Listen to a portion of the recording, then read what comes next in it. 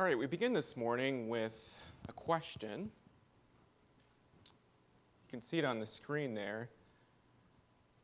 What are some of the most catastrophic things that have happened in your lifetime? And if I could focus or clarify that thought a bit further, I specifically would like you to think perhaps of some large-scale disasters, natural or otherwise, that have seemingly garnered a lot of media attention, that have left people shaken in the aftermath because of the severity of the destruction that was left behind. When you think about events like that, what comes to mind? Perhaps, maybe the very first thing that came to mind was the events of 9/11.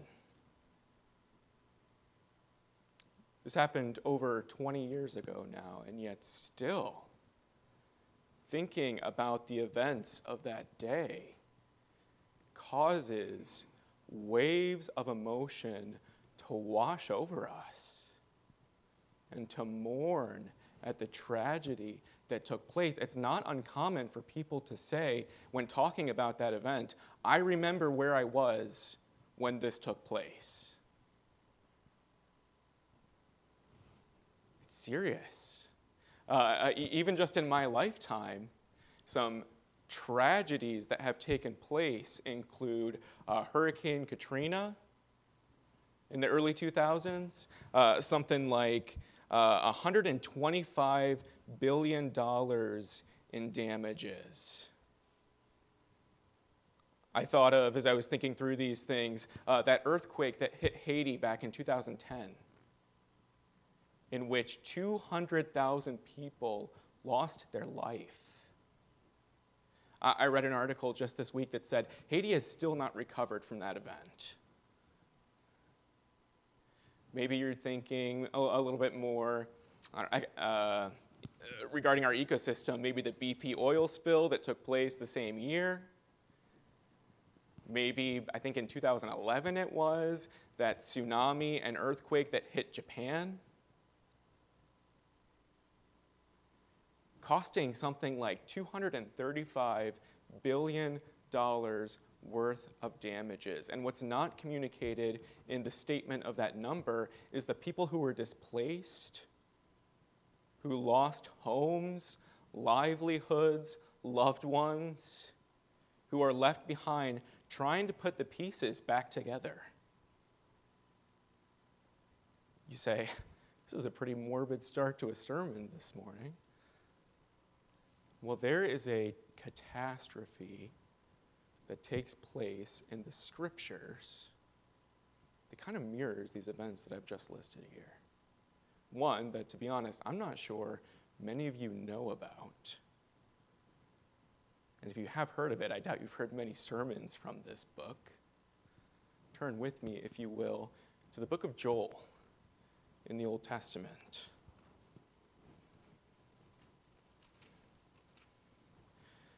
This is the second time today you've had to turn to an obscure minor prophet. This one comes right after Hosea.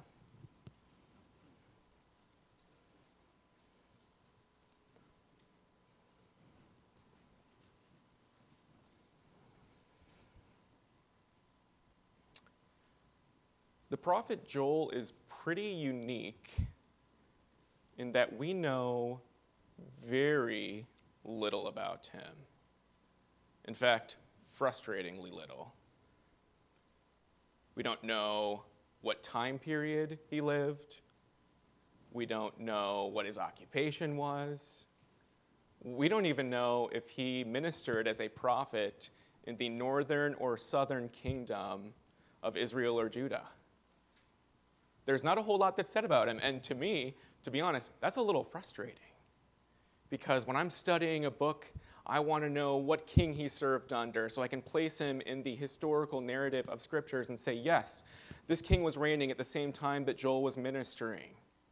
And we just don't have any of that. And to be honest, that frustrated me a little bit. And then Pastor John reminded me, listen, if the Bible does not record those details, it is not necessary for us to understand this book. What we do know about Joel for sure is recorded for us in the very first verse of chapter 1, where we read, "The word of the Lord that came to Joel, the son of Pethuel."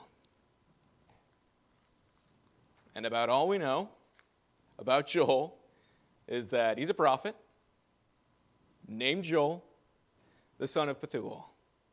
And of the things we do know about him, perhaps most significant is his name, which means Yahweh is God. And what is being communicated here in this first verse is that Yahweh, sometimes we say Jehovah, the I am of the Old Testament, is God. And this God is going to use his servant Joel to give a message to this people who are reeling in the wake of disaster. And this message begins somewhat uniquely. Look at verse 2 and 3. It's more of a response as to how to process this disaster that has just taken place. Verse 2 begins, "Hear this, you elders. Give ear, all the inhabitants of the land. Has such a thing happened in your days or in the days of your fathers? Tell your children of it. And let your children tell their children and their children to another generation." Joel is in essence saying, listen up. Pay attention. Something significant has happened here, so important that we cannot forget this. Tell your kids about it. Tell your grandkids about it. Better yet, your great-grandkids need to know about the events that took place on this day. We cannot afford to let what happened here slip out of our memory. And this is actually not too unusual from how we respond to various tragedies. If you remember, one of the slogans that is often attached to the events of 9/11 is, "Never forget." We cannot forget the events of that day. Perhaps you're thinking of the Holocaust Memorial in Boston that serves as a reminder to us that we cannot forget what happened during World War II. And we cannot afford to repeat those same mistakes as a culture. Joel is saying the very same thing here. Do not forget what has just happened. And we're like, okay, I get it. This is serious. But we still don't know what it is that has happened to Israel. We still don't know what the disaster is. Verse 4 tells us what the cutting locust left, the swarming locust has eaten. What the swarming locust left, the hopping locust has eaten. And what the hopping locust left, the destroying locust has eaten. And this is the setting for the book of Joel.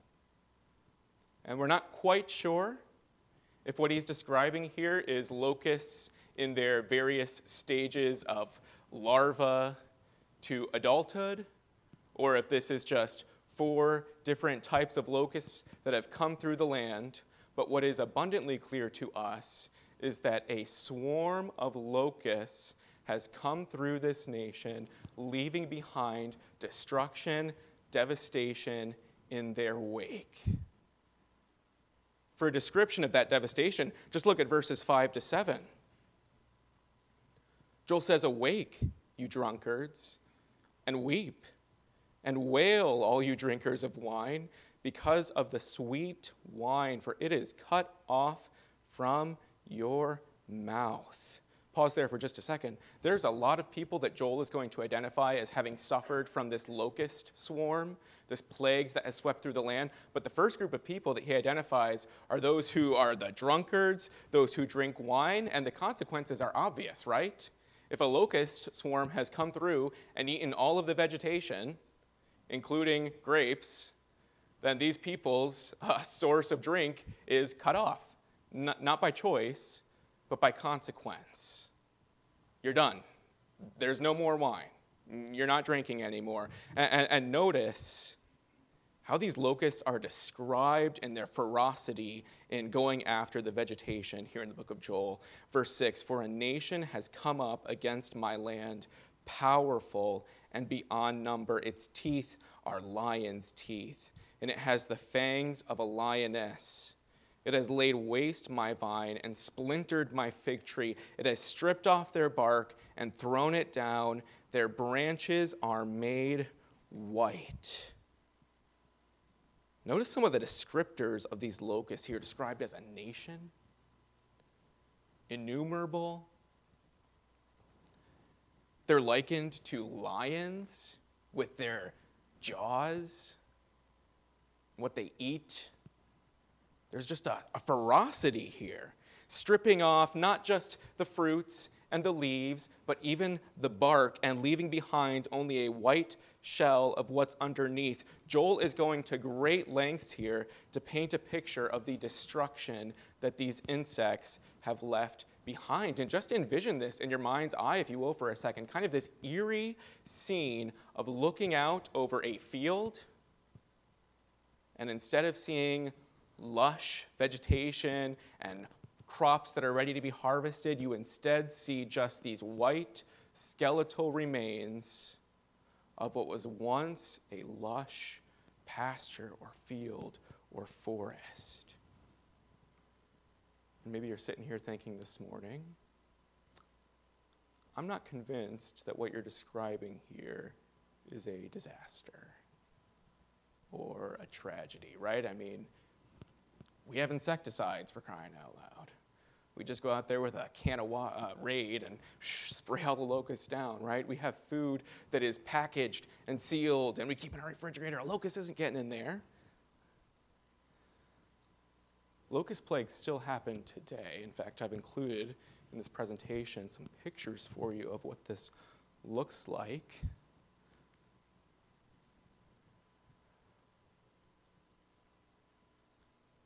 Pretty intense, huh?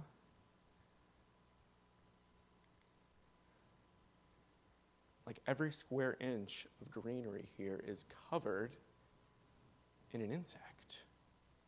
Here's some statistics for you about a locust swarm. It's pretty standard that the number of insects in one of these swarms numbers in the tens of millions.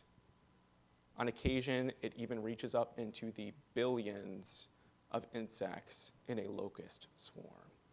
Some of these groups of traveling insects can be as long as 40 miles in their pack.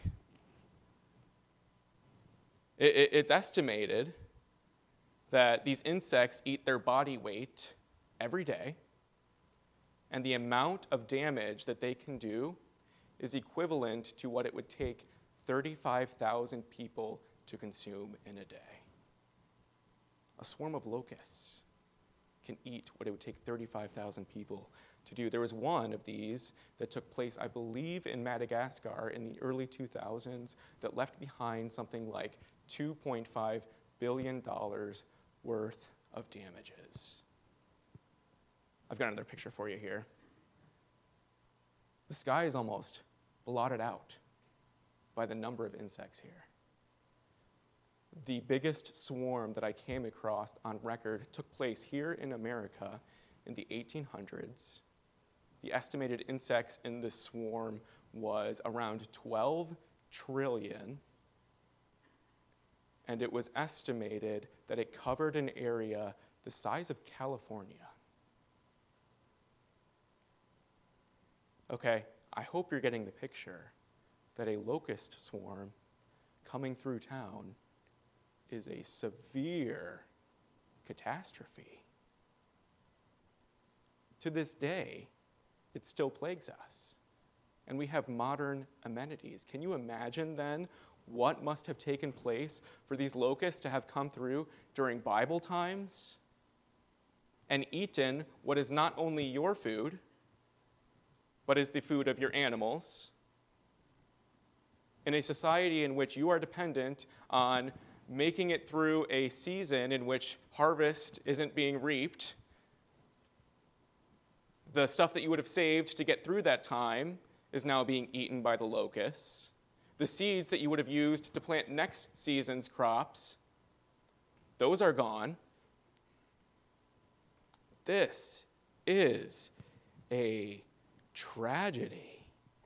It had to be absolutely devastating for the people of Israel during this time period. And the devastation and its effects are described for us in the following verses. Just look for a second at verse 8, where we read, "Lament like a virgin wearing sackcloth for the bridegroom of her youth." Joel says that the sorrow and the grief that we would characterize of a young woman or a newly married woman losing her husband is comparable to what these locusts have done to the land. It is the same kind of grief. And I mean, it's hard for us to think of anything more tragic than a new bride losing her husband. I mean, imagine the sense of hopelessness, despair, wondering what is next for me. These are the feelings that the people of Israel are experiencing at this time. What is going on? We see it's not just limited to the produce or the economics of the nation. Look at verse 9. There's another effect. The grain offering and the drink offering are cut off from the house of the Lord. The priests mourn, the ministers of the Lord. And much like those who can't drink anymore on account of there being no more grapes, so too can the priests no longer offer the grain and the drink offerings because the locusts have eaten it all. To put it quite simply, you can't offer what you don't have. Now, the grain and the drink offerings, they accompanied the morning and evening sacrifices in Israel. It was just a regular part of what you did. You brought a little offering of food and drink that were to be sacrificed along with the lamb to the Lord. And the priest actually could partake of this for himself. It was part of his income or sustenance. But even more significant is that it was just a regular or frequent part of interacting with God, of worshiping with him. And for this to just cease, for it to just stop, cold turkey, must have felt what? Like fellowship with God had been broken. The thing that we do every morning and every evening, we can't. We're not interacting with God in a way that we're accustomed to. I imagine that for them, there was a spiritual impact that accompanied this plague. They're just left reeling in the aftermath. And Joel goes on to describe further the effects of this plague in verses 10 to 12. The fields are destroyed. The ground mourns because the grain is destroyed. The wine dries up. The oil languishes. Be ashamed, O tillers of the soil. Wail, O vine dressers, for the wheat and the barley, because the harvest of the field has perished. The vine dries up, the fig tree languishes, pomegranate, palm, and apple, all the trees of the field are dried up, and gladness dries up from the children of man. Now, Joel is certainly more poetic than I would be in describing a locust plague, but I think some of his figurative or flowery language actually just helps us to see the extent of the plague here. He's not content to just say, locusts ate everything and we don't have any food left. But he goes into detail describing even down to like the trees and the fruits that have just been dried up. And we see there's not just a economic impact, there's not just a spiritual impact. Like he says in verse 12, there's an emotional impact. Gladness dries up from the children of man. And I trust that up to this point, the pictures, the explanation of this book have only painted a picture of the depravity of this situation, the severity of it, and maybe you can put yourselves in their shoes and think, man, this must have been awful. They must have been asking themselves questions like, how am I going to provide for my family? What are we going to eat? How are we going to recover from something like this, and I think it's appropriate to pause here and consider the question, how do you respond to tragedy? A locust plague is unlikely, at least here in North America. The locusts that are kind of native to our continent have either gone extinct or are incredibly rare, but it's not to say that we do not face cataclysmic events in our own life.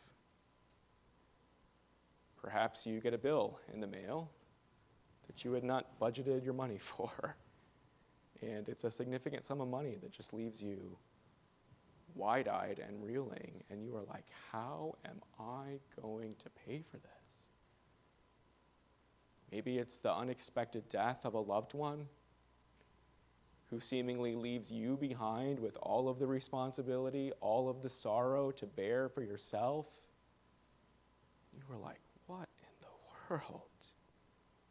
Maybe it's a health diagnosis. You had prided yourself on being independent and in good health, and a pronouncement from the doctor reveals instead, your life's changing pretty dramatically. How do you respond to something that literally rocks your world? Much like this locust plague did to the people of Israel during the time of Joel. We've seen how our world, our culture responds to these sorts of things. I think generally the common response to tragedy amongst unbelievers is escapism. People turn to substances to numb the pain. And maybe that's part of what Joel is getting at in calling out the drunkards. First of all, you can't escape this.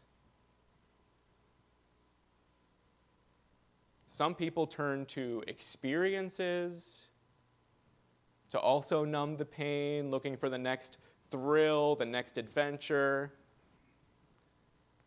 Some people in our society drown themselves in work or entertainment or food or hobbies, you name it. Some people let grief take hold of them so that they become a shell of them former selves. They become so overcome by anxiety that their health actually begins to decline. Some people direct their emotions to God and become angry with him.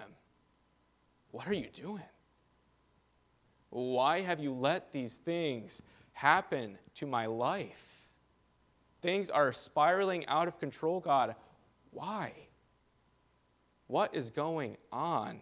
And for Joel, the proper response to disaster is pretty straightforward. He's going to begin to describe it in verse 13. It begins with the priests. And he says to them in verse 13, "Put on sackcloth and lament, O priests. Wail, O ministers of the altar. Go in, pass the night in sackcloth, O ministers of my God, because grain offering and drink offering are withheld from the house of your God." And we have these instructions for the priests to put on sackcloth, lament, and wail. These guys have all of the outward expressions of grief. I mean, what we just read is pretty standard for Old Testament Israel's response to tragedy. The first thing that I thought of in reflecting on sackcloth and wailing is actually Mordecai in the book of Esther. When the pronouncement is made that there is going to be this day on which the Jews are going to be fair game to be attacked and slaughtered as a people. And his response is to sit at the gates, I think, put ashes on his head, sit in sackcloth. This is like mourning 101 for the people of Israel. And they are grieving, as we've already noticed, because the grain offering and the drink offering are withheld from the house of your God. It feels as though fellowship with God has been severed, but it's in verse 14 that the instructions are sharpened as to what the priests are supposed to do. We read, "Consecrate a fast, call a solemn assembly, gather the elders and all the inhabitants of the land to the house of the Lord your God, and cry out to the Lord." First and foremost, This command to the priests is not just to grieve for the sake of grieving. He's not advocating, hey, mourning has some really therapeutic benefits. Go ahead and do that and you'll start to feel a little bit better. He's not saying cry out to some faceless and nameless deity or higher power for relief from this. Joel is saying, cry out to Jehovah God. Because he is the one who allowed this swarm of locusts. We'll see in chapter 2. They're actually called God's army. And he is the only one who can do anything about delivering you. Notice the scope and the seriousness of what's to take place here. We see that this wailing and wearing sackcloth is supposed to go through the night. There's a fast that accompanies it. This whole ordeal is marked by just a solemn attitude. And it's not just the priests who are a part of this. We read it's the priests, the elders, verse 14, all the inhabitants of the land. And we would conclude that this expression of grief is not aimless. It's not casual. It is directed towards Jehovah God. This is serious. Joel says the only response of any merit to the events of the first half of this chapter is to cry out to God. And there's a couple different nuances to this cry that are detailed for us in the following verses. Verse 15 introduces us to the first nuance of this cry, where we read, "Alas for the day. For the day of the Lord is near, and as destruction from the Almighty it comes." And we're introduced here to a phrase, the day of the Lord, that actually becomes very significant to the book of Joel. We're going to spend some time in the coming weeks really looking at what this day of the Lord is. Here's a quick summary of it I took from who I put in parentheses there, but it's described as a time of judgment for God's enemies and salvation for God's people. We'll look at some of those judgments again in the coming weeks, but when you think of the day of the Lord and judgment, think like Revelation type intense. The things in Revelation that are just most shocking to you, that is what Joel is talking about when he mentions the day of the Lord here in verse 15. And by mentioning that the day of the Lord is near, Joel seems to be insinuating that what has taken place in Israel is a precursor to the full day of the Lord. If I could illustrate it this way, it's a lot like seeing a storm on the horizon. And when you see a storm on the horizon, already you can begin to feel some of the effects of it. You can feel maybe the air get a little bit cooler, the breeze pick up. You can see dark clouds in the horizon. I've heard that some people are able to tell a storm is coming by their knee starts hurting them. They have an internal barometer or something. You know when a storm is coming, and you feel and see its effects. That's what Joel is saying here about the day of the Lord. This is on the horizon. You guys are already seeing the effects of the day of the Lord coming upon you. And of the two outcomes of the day of the Lord, judgment for God's enemies and salvation for God's people, which category or which outcome does Israel seem to be experiencing up to this point? Judgment or salvation? Well, certainly this locust plague seems to be indicating God's judgment is coming upon you. And thus, realizing that judgment is imminent, one of the reasons for this cry that is described in verses 13 and 14 is to call out to God in repentance. If judgment is coming, we need to repent so that God might stay his hand. And I'm not speculating as to whether or not this is repentance, although we don't see the word here in this chapter. Next week in chapter 2, we are going to see that the heart of God through this plague is to stand there and say, "Return to me with your whole heart."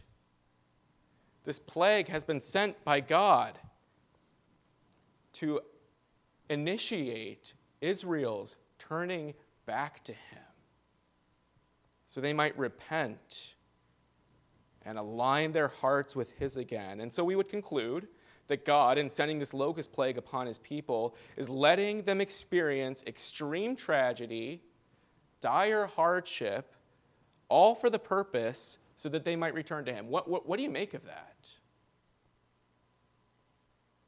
That God would send something so hard, so destructive, devastating to these people for the sole purpose of them turning back to him. Can I remind you of what Hebrews chapter 12 says?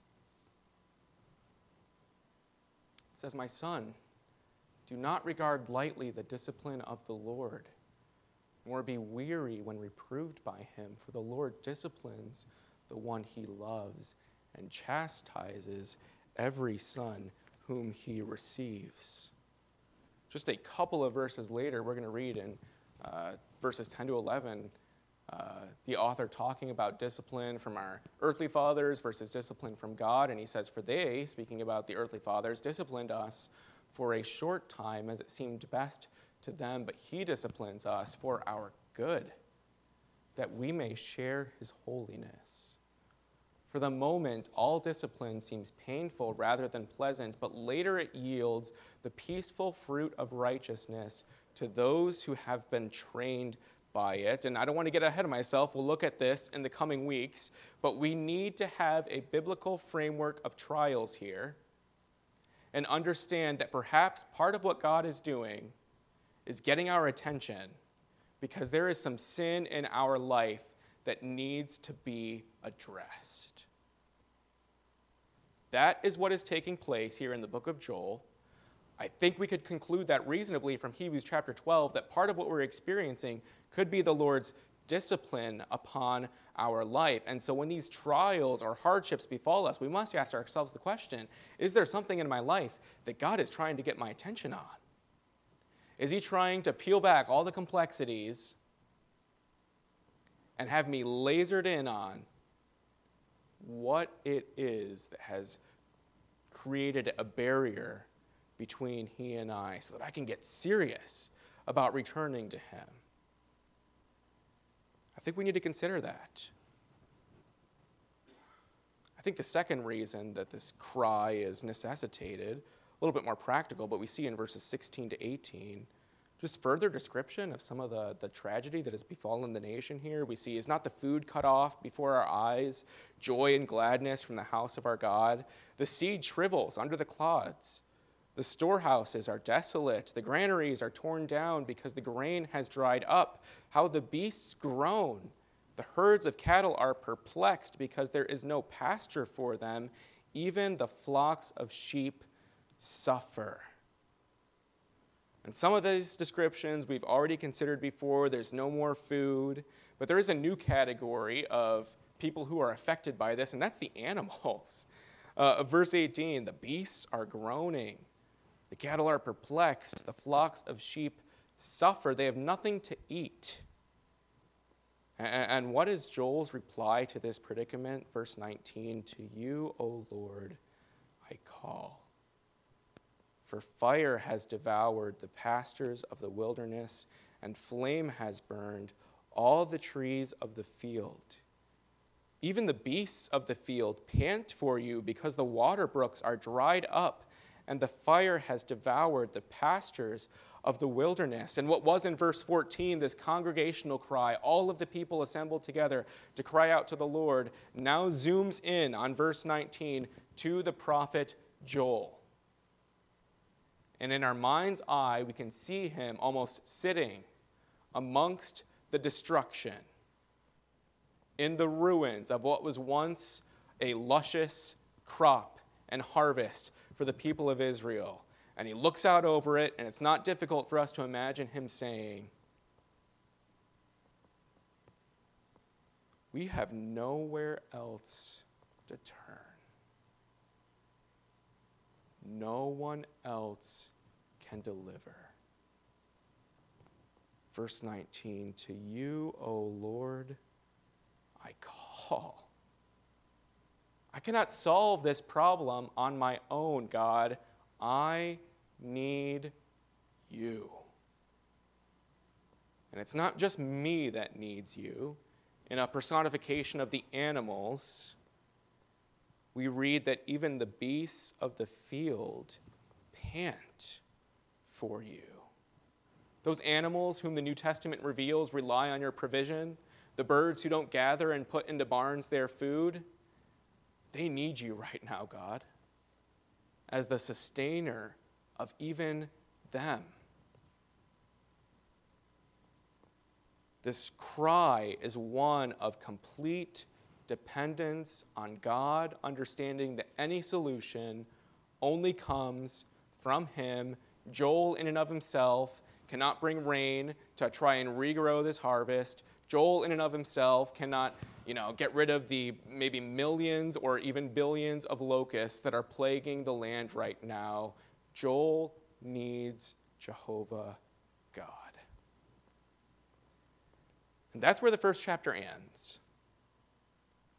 We're left with the cry of the people in repentance ringing in our ears, with the cry of Joel and his dependence on God ringing in our ears. And that's chapter 1. And so again, I ask the question of you, how do you respond to tragedy? When hard things come into your life. Perhaps some of the same responses that these people had of wondering where their next meal is coming from really strikes a chord with you. Maybe there is some emotional strain that is put upon you. As is said in this very chapter, the gladness has dried up from the hearts of man. Maybe there's even a spiritual distance that you feel exists between you and God. How do we respond when tragedy strikes? Let me encourage you here from the book of Joel, very simply, very easily, call out to the Lord.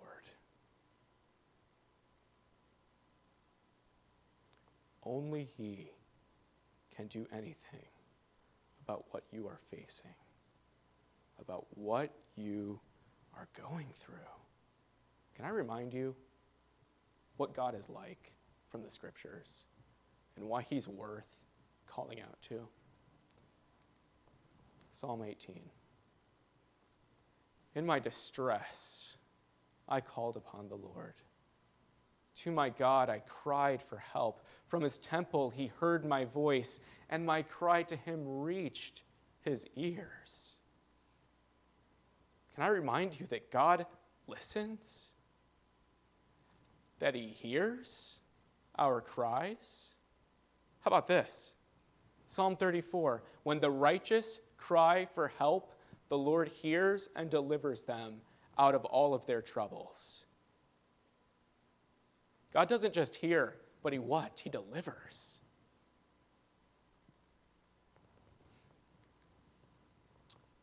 Psalm 103.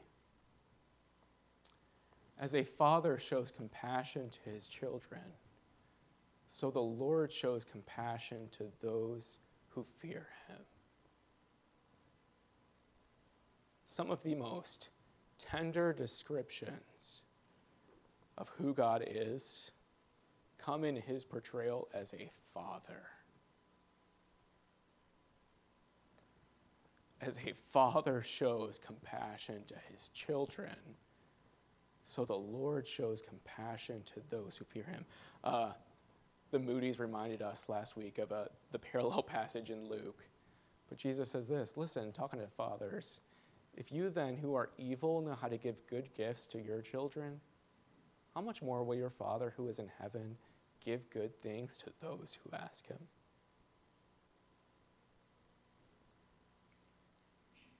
I hope that many of us know what it is to have an earthly father who takes care of our needs. Jesus says, when you ask for bread, they don't give you a rock. When you ask for an egg, they don't give you a scorpion.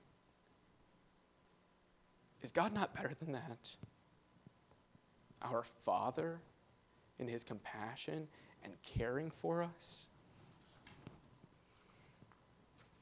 How about this passage of Scripture that has been a big comfort to myself here, but 1 Peter 5, where we read to cast all our anxieties on him because he cares for you. I was listening to a sermon earlier this week in which the guy preaching said something like, go to a rando dude on the street and tell him all your problems. And what's he going to say? Yeah, I don't really care. Come on, I don't need to hear your problems. How about when we come before God and cast our anxieties, our cares on him? He hears us, he delivers us, he cares for us. And perhaps you're sitting here thinking, hey, this is all well and good. But what if this trial persists? What if God in his providence chooses not to deliver me in the way that I would like to be delivered? The Apostle Paul knows this feeling well.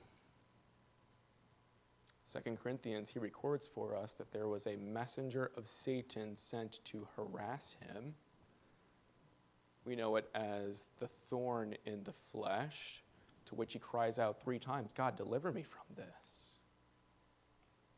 And each time God replies, no.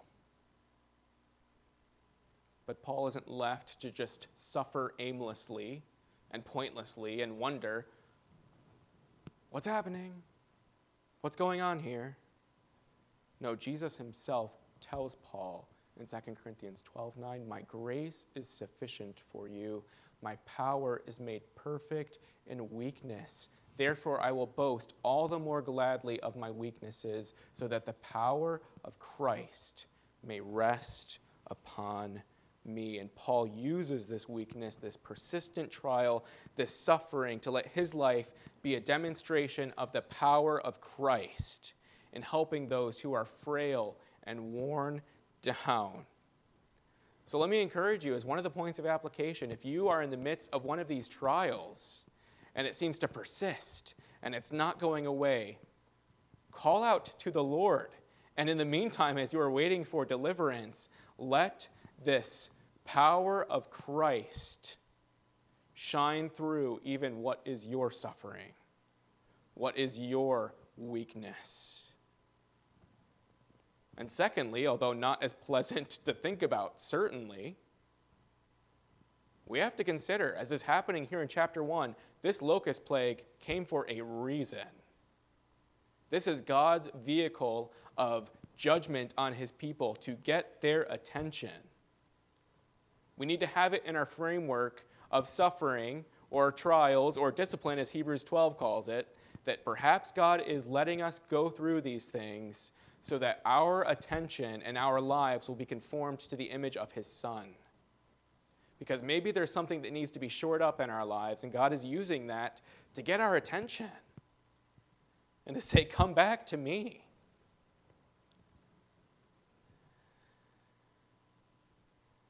This book is not over. We'll be here in a couple more weeks, chapter 2 next week and 3 the following. Actually, 2 weeks from then. But as we conclude, I thought it'd be appropriate for us to sing a song that is hopeful, that looks forward. I chose Psalm 42 for a reason, because captured in that psalm is like this roller coaster of emotions. You see David crying out, why have you forgotten me? Where is God? These waves of emotion are washing over his soul. He even uses imagery that is used in Joel, where he begins and says, as the deer pants after the streams, so my soul pants after you, God. We've seen that in Joel. Even the animals are panting after God.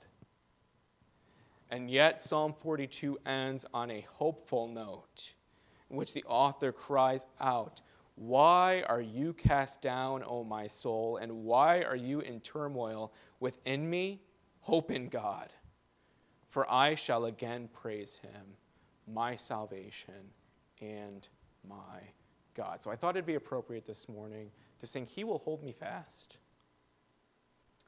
a song whose lyrics are rich, and which is captured for us that very first verse, "When I fear my faith will fail, Christ will hold me fast."